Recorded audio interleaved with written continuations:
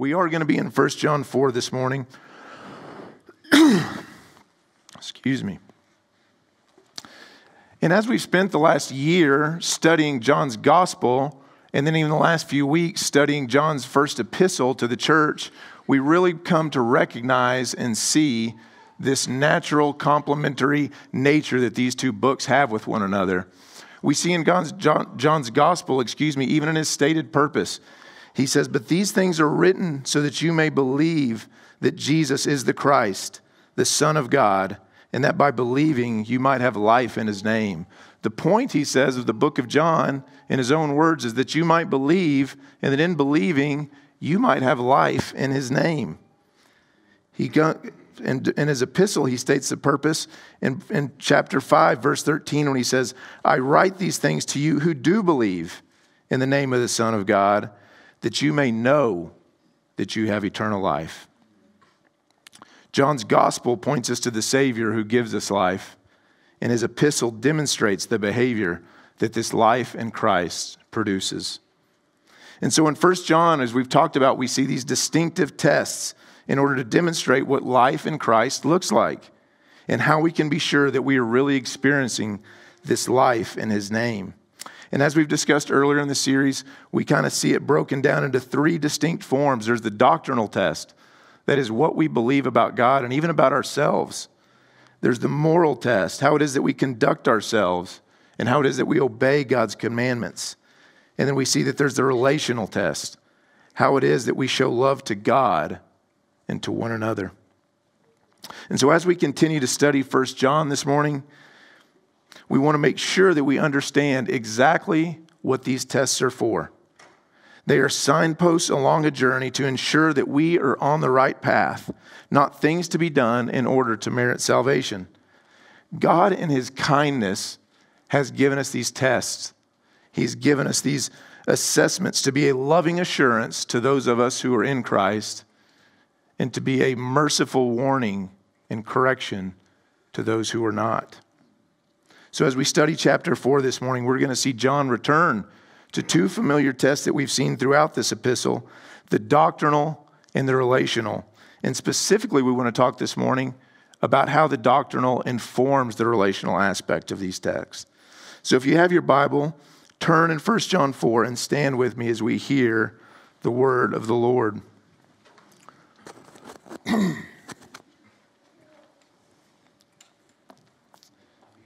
John writes, he says, "Beloved, do not believe every spirit, but test the spirits to see whether they are from God. For many false prophets have gone out into the world. And by this you know the Spirit of God. Every spirit that confesses Jesus Christ has come in the flesh is from God. And every spirit that does not confess Jesus is not from God. This is the spirit of the Antichrist, which you heard was coming and is now in the world already. Little children, you are from God and have overcome them. For he who is in you is greater than he who is in the world.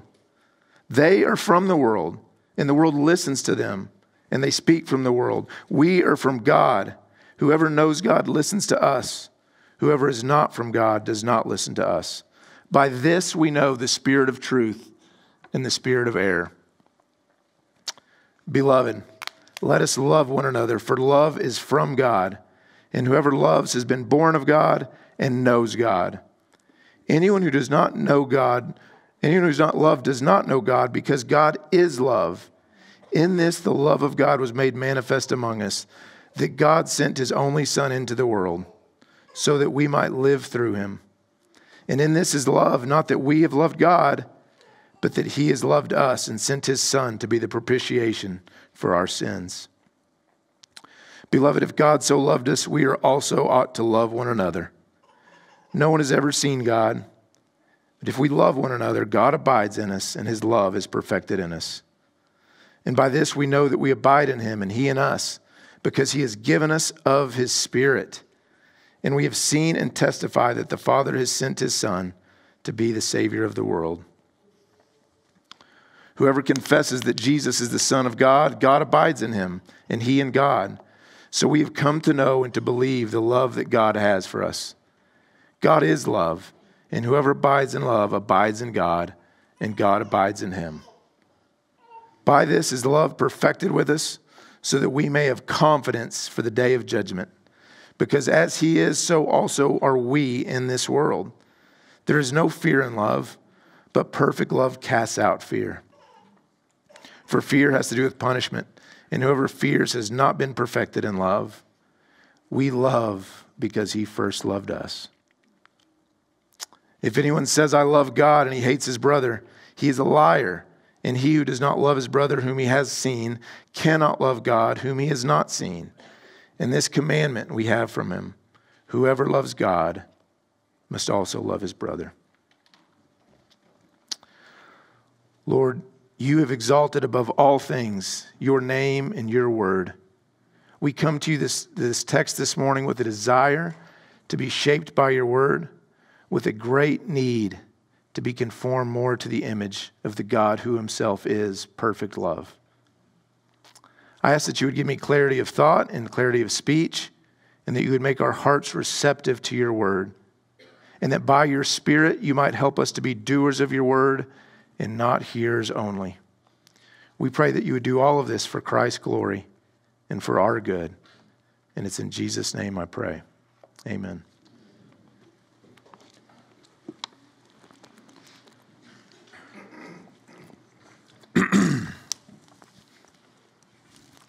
The main point of the text this morning is this: God desires us to have assurance that we know him by helping us discern true doctrine by his Spirit and by abiding in true love. God desires us to have assurance that we know him by helping us discern true doctrine and by abiding in true love. The first point that we're going to see is in chapter 4, verses 1 through 6. God desires, that we have assurance by helping us discern true doctrine by his Spirit. We see where Stephen left off at the end of chapter 3 and verse 24. John says, whoever keeps his commandment abides in God and God in him. And he says, by this we know that he abides in us, by the Spirit whom he has given us.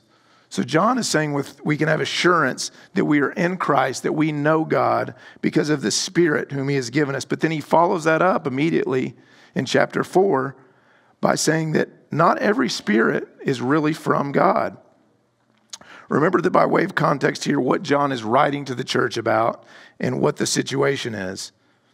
The church is being troubled by false teachers who've departed from orthodoxy and are sowing confusion and discord through aberrant teaching, namely denying the physical incarnation of Jesus Christ. We see from this text that these false teachers, these secessionists, those who have gone out from them, it says, because they were not of them, are doing all of it under the guise of a prophetic message and being inspired by the Holy Spirit. And yet they're preaching a message that is explicitly contrary to that of the apostolic message, one that is denying the full humanity of Jesus. So John is writing to this congregation with such conflicting message being proclaimed among them by two groups, each claiming to be speaking by the inspiration of the Spirit. How is the church to know which message and which spirit to believe? John models what being a loving shepherd looks like here in protecting his sheep. He's not naive in the way that he does this. He's not complacent in the way that he does this or at the prospect of this threat, but rather he is vigilant to shield and protect the sheep from the wolves that threaten to devour here. And John is compelled to do so, he says in verse 2, because many false teachers, he admits, have already gone out into the world. And John is like a good physician here, and he understands that the best defense against disease is a strong natural immunity. And he writes to give guidance to help the church body to detect and fight off this potential virus. And to that end, John gives very simple and very definitive proof in testing which spirit it is that's informing the person or the message behind it. And that proof is doctrinal. This test simply says, do they confess Jesus Christ in the flesh or do they not? That's going to be the test. That is the whole warp and woof of it. Do they confess Jesus Christ in the flesh or do they not? He says, by this you know the Spirit of God. Every spirit that confesses Jesus Christ has come in the flesh from God, and every spirit that does not confess Jesus is not from God. This is the spirit of the Antichrist. And this test tracks exactly with what John has taught about and warned about in his gospel. And the primary ministry of the Spirit is going to be to bear witness to and to glorify Jesus Christ in the flesh. In John 15:26, Jesus says, John 15:26, he says, "But when the Helper comes, whom I will send to you from the Father, the Spirit of truth who proceeds from the Father, he will bear witness about me." This is a primary ministry of the Holy Spirit. Any spiritual work that is contrary to that witness is most certainly going to be counterfeit. Likewise, John elaborates in John 16:13 through 15 about the ministry of the Spirit, saying, "When the Spirit of truth comes, he will guide you into all truth. For he will not speak of his own authority, but whatever he hears, he will speak, and he will declare to you the things that are to come. He will glorify me, and he will take what is mine, and he will declare it to you." Conversely, John lays out what it is the Antichrist, the spirit of the Antichrist is. We see it in chapter 1 of 1 John, or chapter 2 and verse 28, when it says how John defines the Antichrist. He says, "Who is the liar but he who denies that Jesus is the Christ? This is the Antichrist, he who denies the Father and the Son." A message that denies either the divinity or the humanity of Jesus is not only a failing to bear witness to the dual nature of Christ and to glorify him, but it in fact is a denial of him as he has revealed himself. Simply put, those teachers who testify to the truth and the glory of Jesus Christ are those possessed by the Spirit of God, and those who deny the truth and the glory of Jesus Christ are those possessed by the spirit of the Antichrist. And yet, even as he warns them, John is desiring to give assurance to his listeners that they have overcome these spirits. They've overcome these spirits precisely because they are from God and indwelt by his true Spirit. He says, "Little children, you are from God and have overcome them, for he who is in you is greater than he who is in the world." When we are from God and dwelt by his true Spirit, whose power and witness is greater and more effective than the spirits of the Antichrist, the spirits that are in and from the world. And herein lies the confidence and the assurance that John wants us to have in this test of spiritual discernment, to know that if we truly are from God, and if the Spirit of God indwells us, we cannot and will not ultimately be deceived as believers. The spirit of deception is powerful, and Satan loves to sow confusion and doubt in the minds of believers. But ultimately, in doctrines of first importance, Satan's efforts are futile. The spirits of the Antichrist are from the world, and therefore they speak from the world, and the world listens to them. But the flip side is also true, because those who know God listen to God. And this is a point that I think is really worth slowing down on and paying careful attention to. I want to look at verse 6 in a little more detail. He says, "We are from God, and whoever knows God listens to us, and whoever is not from God does not listen to us. By this we know the spirit of truth." And so throughout this gospel, he's using the terms they and we and you, and he's using them in different ways at parts. But I think when he gets to verse 6 here, this "we are from God," instead of it being inclusive, something that's including the entirety of the church or the body of believers, I think he's talking about himself and those who are charged with the true teaching of the church, those who have an apostolic witness. We, he says, are those who are from God, called and commissioned directly by Christ, and spoke and taught of him with his authority. And to reject that apostolic authority, he says, is to reject Christ's authority himself, something John makes very clear. Whoever knows God listens to us. That is, those who are doing the teaching under the authority of Jesus Christ himself. And whoever is not from God does not listen to us. And by this, he says, we are going to know the spirit of truth and the spirit of error. So if that was true back then, how much more do we see that being true today? Those who believe and listen to the apostolic witness, which is inscribed as Scripture, are those who know God. And those who refuse to believe and listen to God's word are not. Every word that God has inspired through his prophets and apostles is true and carries the full authority of God. Ephesians 2:20 makes this point when Paul is describing the member's household of God. He says, the household of which is built on the foundation of apostles and prophets, Christ himself being the cornerstone. In other words, this household is built upon this same apostolic witness and the prophetic witness to the cornerstone, which is Jesus Christ himself. We see modern examples of what John speaks to here. One of the arguments that you'll hear from those who seek to affirm sins or norms that the world puts forth is to pit Jesus against the other authors of Scripture, effectively claiming that only the red letter text of the Bible carries real authority. The argument goes that if so-and-so was really a sin and something that Jesus hated, why did he not speak to it himself? We hear that with the sin of homosexuality, don't we? How many times have we heard that? Jesus himself didn't speak to it, and so if he didn't speak to it, it must not be important. It must not really be a sin. It must not really be something God is concerned with. Sure, Paul, Moses, and Jude may have spoken to it, affirmed it as a sin, condemned it as a sin, is contrary to God's design for men and women. But really, those were just unenlightened people that were living captive to the moment in time in which they lived and the customs of their day. But if they were really wrong, if these sins were really egregious in God's sight, Jesus himself would have condemned it, the argument goes.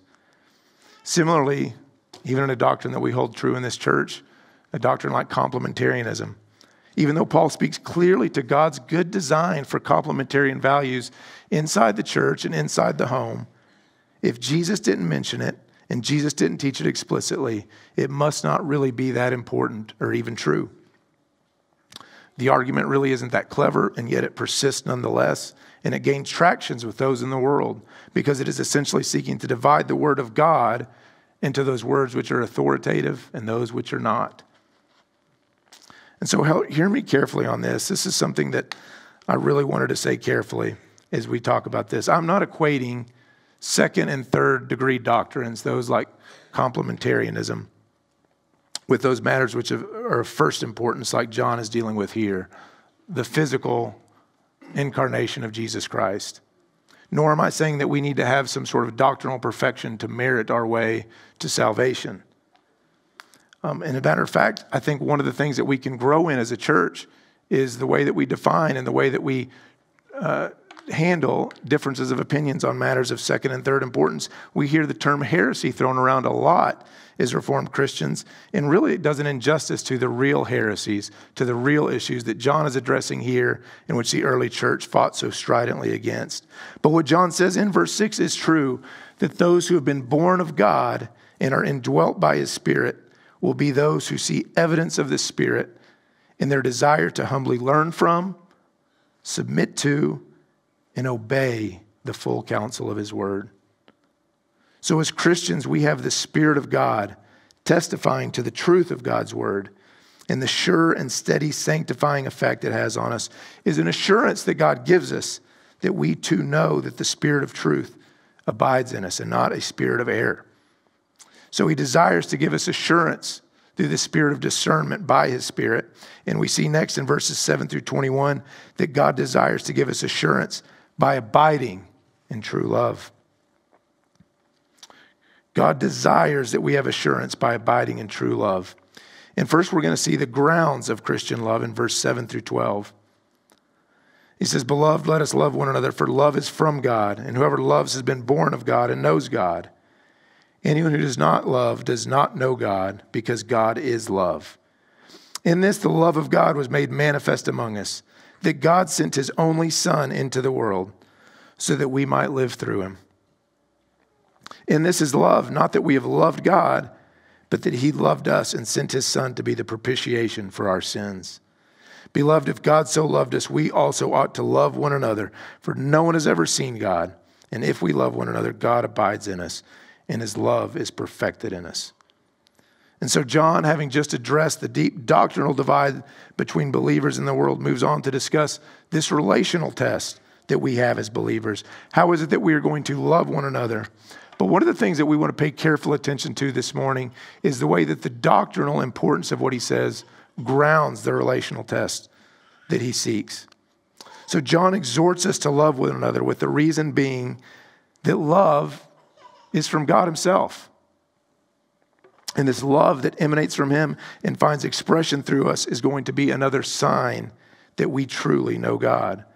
And John, as he so often does throughout this epistle, he states the positive as well as the negative side of the truth. Whoever loves has been born of God and knows God, and whoever does not love does not know God, because God is love. God is love. J.I. Packer is right when he says about this. He says, God is love is one of the most tremendous utterances in the Bible. There is so much to unpack with this verse, a luxury that we just don't have time for this morning. But I do want to stop and reflect briefly on the verse in two particular ways as it relates to how the doctrinal is going to inform the relational. I think it's imperative understanding the nature of God's love for us and the doctrinal root which is necessary to produce the kind of relational fruit that John is calling us to. Because what we believe will always determine what we do.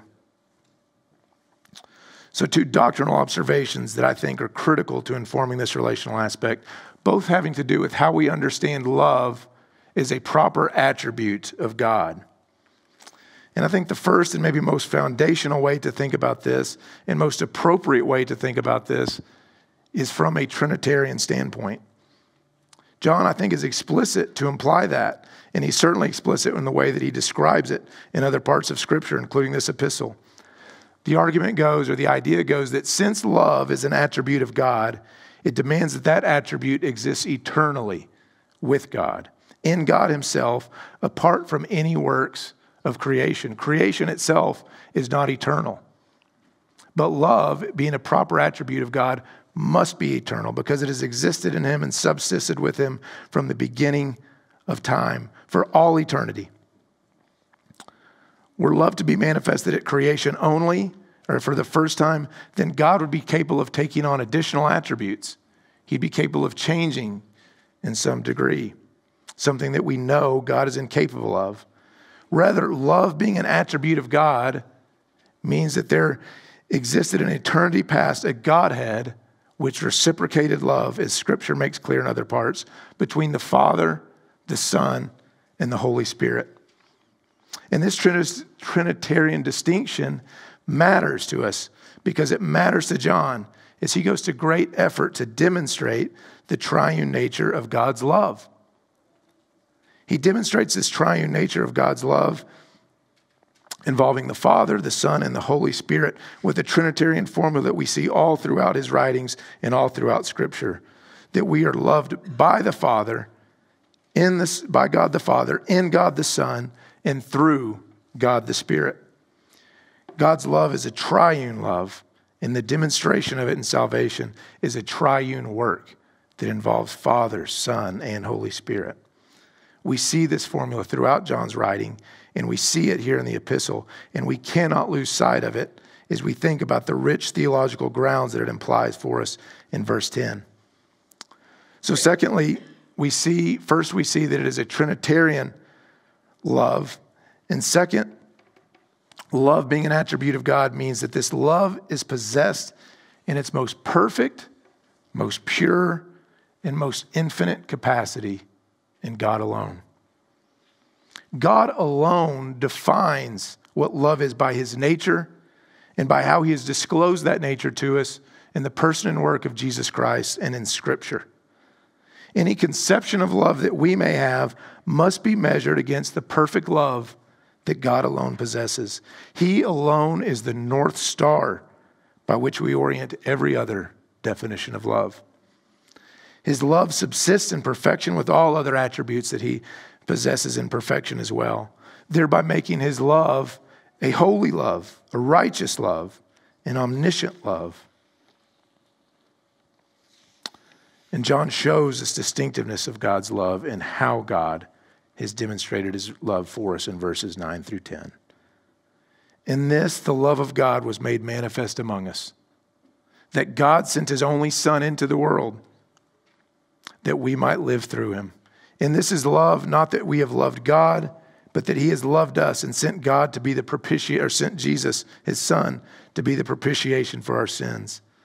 Think about how different this conception of love is in the way that the world defines it. If you were to ask a 6-year-old whether his mom was loving him by letting him watch a tablet all day and letting him eat candy for every single meal, he would probably answer in the affirmative, right? That would feel like true love to a 6-year-old, being able to do what you want, when you wanted, how you wanted, all the time.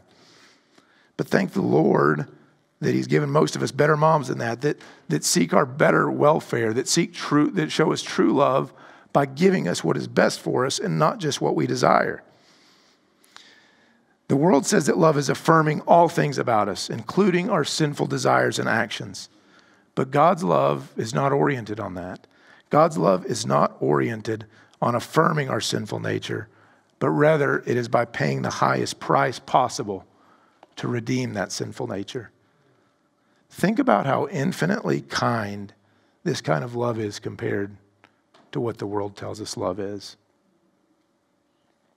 We must have our conception of love be defined by the perfect, pure, and infinite expression of it in God's nature. Beloved, if God so loved us, we ought to love one another. The word translated here, ought, may not do full justice to the imperative nature of what John is saying, as it can easily be translated owe or obligated to. In other words, since God loved us in this way, we owe it to one another. We're obligated to one another to love each other in a like manner. This is less a suggestion that to be tried as it is a forceful imperative to be obeyed. And so the question becomes, how do we love one another? We obviously can't love in the exact same way that God describes here. We can't atone for anyone else's sin. But I do think in these two verses we can see concrete expressions of how it is that we can love in a like manner. So one of the things that we see is that this is an initiating love. God loved us when we were altogether unlovely, when we were unable and unwilling to love him in return. He loved us when we were yet sinners, dead in our sins and trespasses, hostile in mind and enemies of God. If God initiated love toward us who were so infinitely unworthy, how is it that we should love one another? How is it we should love those who we count as unworthy as well? God's love is an initiating love. We see also in these verses that God's love is a sacrificial love. Think of the love of a parent for a child. It's a love that is demonstrated time and time again by sacrifice. It's a sacrifice of time. It's a sacrifice of money. It's a sacrifice of comfort. Even at times, a sacrifice of sanity. And yet, even that sacrifice that we see a loving father or loving mother showing towards their child pales in comparison to the love that God showed us in paying the ultimate price by sending his sinless and only begotten Son to the cross to die a brutal death for penalty of sin that belonged only to us. As the hymn goes, what wondrous love is this that caused the Lord of bliss to bear the dreadful curse for my soul. God's love is a sacrificial love. We see in this verse 2 that it is a tangible love. God did not love us in word only, but in deed. He sent forth his Son into the world that we might live through him, that he might be the propitiation for our sin. This is not just a love in word like he warns against, but it is a love indeed. Something he charges us to, as Stephen talked about, chapter 3, verse 18 last week. Little children, let us not love in word or talk, but in deed and in truth. This is where the rubber meets the road. What I say can reflect the way I feel, but what I do is the ultimate reflection of how I love somebody else. So God's love is initiating. God's love is sacrificial. God's love is tangible. There are many other things we could say about it as well, but it's no less than those things. These are the ways that we should love one another. And while no one has seen God physically, John says, the God who revealed himself in his Son now reveals himself if and when his people love one another. Do we think about the importance of that, the gravity of that the way that we love one another speaks something either true or false about the invisible God?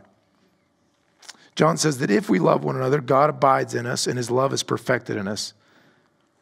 And this idea of his love being perfected in us does not speak in any way to a deficiency of the love of God on his part, but rather it speaks to the idea of being brought to completion in the act of expressing that abiding love and for one another.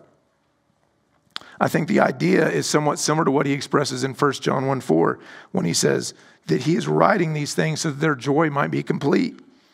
It's two different Greek words, but I think the concept is the same, and that John is riffing on the same idea when he says that love for one another brings completion to God's love for us, because whatever gift God bestows upon us, whether that is the joy or grace or love that he gives, it is perfected and brought to completion when we have an expression of it towards one another. God's love is perfected in us when we have love for one another. So we see that we have the grounds for Christian love in verse 7 through 21. Those grounds are the work and person of Jesus Christ and God sending him to the cross on our behalf. And then we're going to see in verses 13 through 21 that we can have a confidence, that we can have an assurance from this Christian love.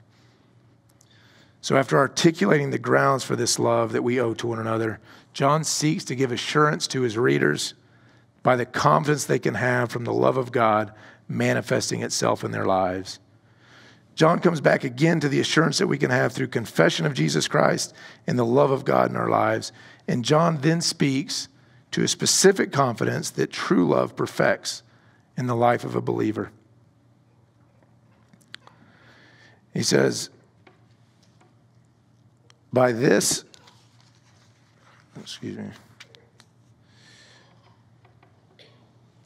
love is perfected in us, so that we may have confidence for the day of judgment. Because as he is, so also are we in this world. There is no fear in love, but perfect love casts out fear. For fear has to do with punishment, and whoever fears has not been perfected in love.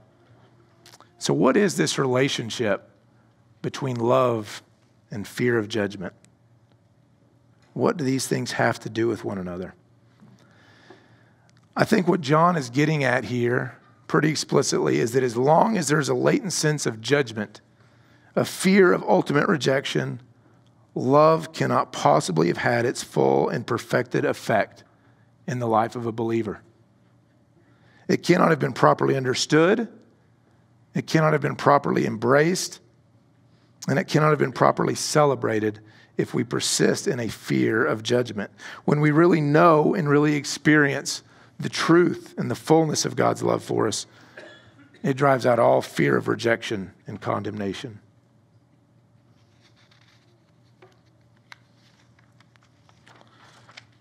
Because as John makes very clear, our fear of judgment should be rightfully squelched in the light of the grounds in which God has demonstrated his love for us. That is, by sending his Son to be the propitiation for our sins. We've seen the term propitiation earlier in chapter 2, but it's worth revisiting again as it relates to the confidence that we have before God. To be a propitiation is to be an atoning sacrifice, with the atoning turning away God's wrath and restoring us to favor with him. John's use of the term propitiation is intended to convey the efficacy of Christ's atoning work, because by it he has satisfied totally and completely God's judgment against us. I know there are Christians in this room who've likely struggled their whole lives to forgive themselves for sins they've committed in the past. They think that the sins they've committed are too egregious, too heinous, unforgivable, and maybe they live in fear of condemnation and in judgment, and with a mistaken notion that because they haven't been able to forgive themselves, that God can't or hasn't forgiven them either. But when we fear judgment and condemnation as children of God, we are doubting the very efficacy of Christ's atoning work on the cross and assuming upon ourselves that there is some balance of injustice that we alone are left to pay. But John tells us plainly that we can have confidence because, he says, as he is, so also are we in the world. Think about that. As he is, so also are we in the world. What kind of confidence does that inspire in us as those who are in Christ, those who are trusting in Jesus for our salvation? John Stott says of this comparison that as he is, so also are we in the world. He says, to be sure, we are not yet like him in our character or in our bodies, although to some extent we do resemble him in our conduct. But in our standing before God, even while remaining in this world, we are already like him. We are sons in and through the Son, begotten or born of God as he was, the object of God's love and favor, like him. Therefore, if Jesus calls and enjoys God, calls God Father, so may we. We can share the confidence before God which Jesus himself enjoys. Paul speaks to this type of confidence we can have in Christ beautifully throughout Romans 8. Romans 8 is one of the more famous chapters in the Bible. And Paul puts his finger on this type of confidence that we can have before God on the day of judgment because of what Jesus has done for us. He says in verse 1, he says, there is therefore now no condemnation. There is no condemnation for those who are in Christ Jesus. And he closes the chapter in Romans 8, verse 31 through 39, with this beautiful string of assurances that those who are in Christ can never ultimately be separated from the love of God. Those who are in Christ will not face judgment because of what Christ has accomplished on their behalf. He says, what then shall we say to these things? If God is for us, who can be against us? He who did not spare his own Son, but gave him up for us all, how will he not also with him graciously give us all things? Who shall bring any charge against God's elect? It is God who justifies. Who is to condemn? Christ Jesus is the one who died, and more than that, who was raised, who is at the right hand of God, who indeed is interceding for us. Who shall separate us from the love of Christ? Shall tribulation or distress or persecution or famine or nakedness or danger or sword? As it is written, for your sake we are being killed all the day long. We are regarded as sheep to be slaughtered. No, in all these things, he says, we are more than conquerors through him who loved us. For I am sure that neither death nor life, nor angels nor rulers, nor things present nor things to come, nor powers, nor height nor depth, nor anything else in all creation will be able to separate us from the love of God in Christ Jesus our Lord. For those who are in Christ, for those whom God indwells, for those who have trusted in Jesus for their salvation, there is no condemnation. There is no fear of judgment for those who are trusting in Christ. There is no condemnation for those who are in Christ Jesus. Only by our confidence in God's love expressed through Christ can we have real assurance on that day of judgment. John Calvin says of this confidence, speaking of works, he says, for experience proves that as to trusting in works, there is always an occasion for trembling. Therefore, he says, no one can come to mind no one can come with a tranquil mind to God's tribunal, except that he believes that he is freely loved. Believing, trusting, resting in the free love that God has shown us through Jesus Christ is the only path to confidence that we can have on that day of judgment. And if you are here this morning and you are not trusting in Christ, I know I speak for our elders when I plead with you in love to understand that this day of judgment that John talks about is very real and it is very certain. There will come a day when every hidden deed is exposed and brought to light, and God will judge sin with the judgment it deserves. Those who are in Christ have a confidence before him on that day, and it's not because of any righteousness of our own, but because Jesus took the penalty of our death and our sins on the cross and gave to us instead his own righteousness. We have a confidence before the Lord because of his love and the imputation of Christ's righteousness to us. If you are not in Christ, you have no confidence for that day because your sin will be exposed and condemn you before a holy God. We beg of you, turn to Christ in faith and in repentance and experience the love of God that casts out all fear of judgment. Finally, John turns his attention again to the love that will be borne out in our lives towards one another.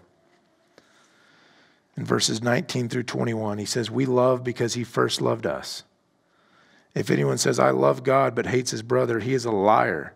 For he who does not love his brother whom he has not seen, or who he has seen, cannot love God whom he has not seen. And this commandment we have from him: whoever loves God must also love his brother."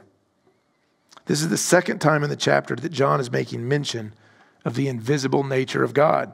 And in this context, he is seeming to draw a comparison on degree of difficulty, saying that if we are incapable of loving our brother, the one who we do see, then it is certainly going to be harder and impossible to love the God whom we have not seen.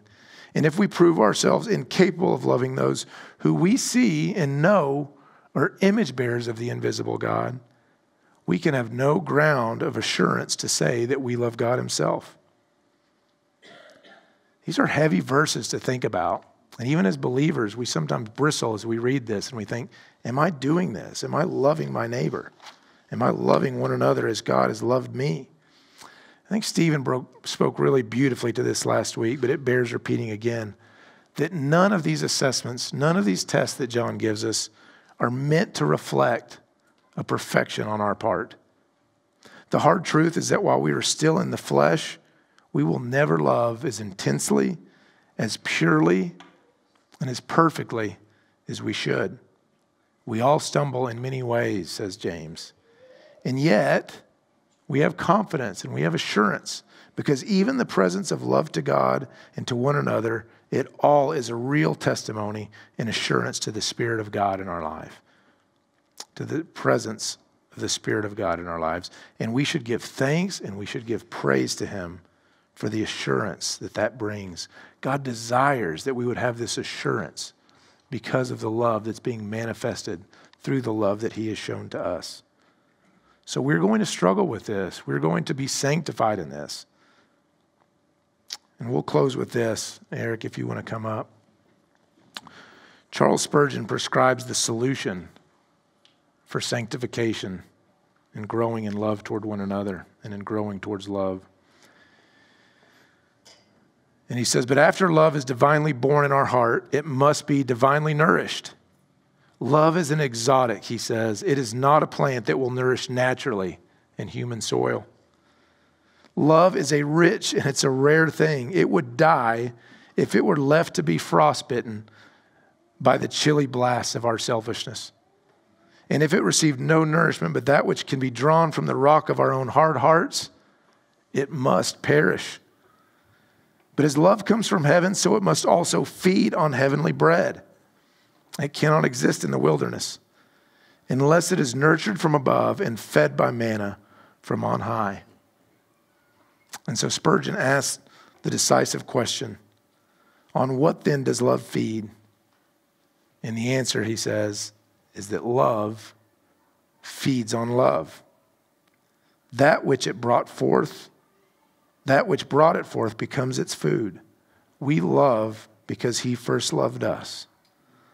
The constant motive and sustaining power of our love is his love to us.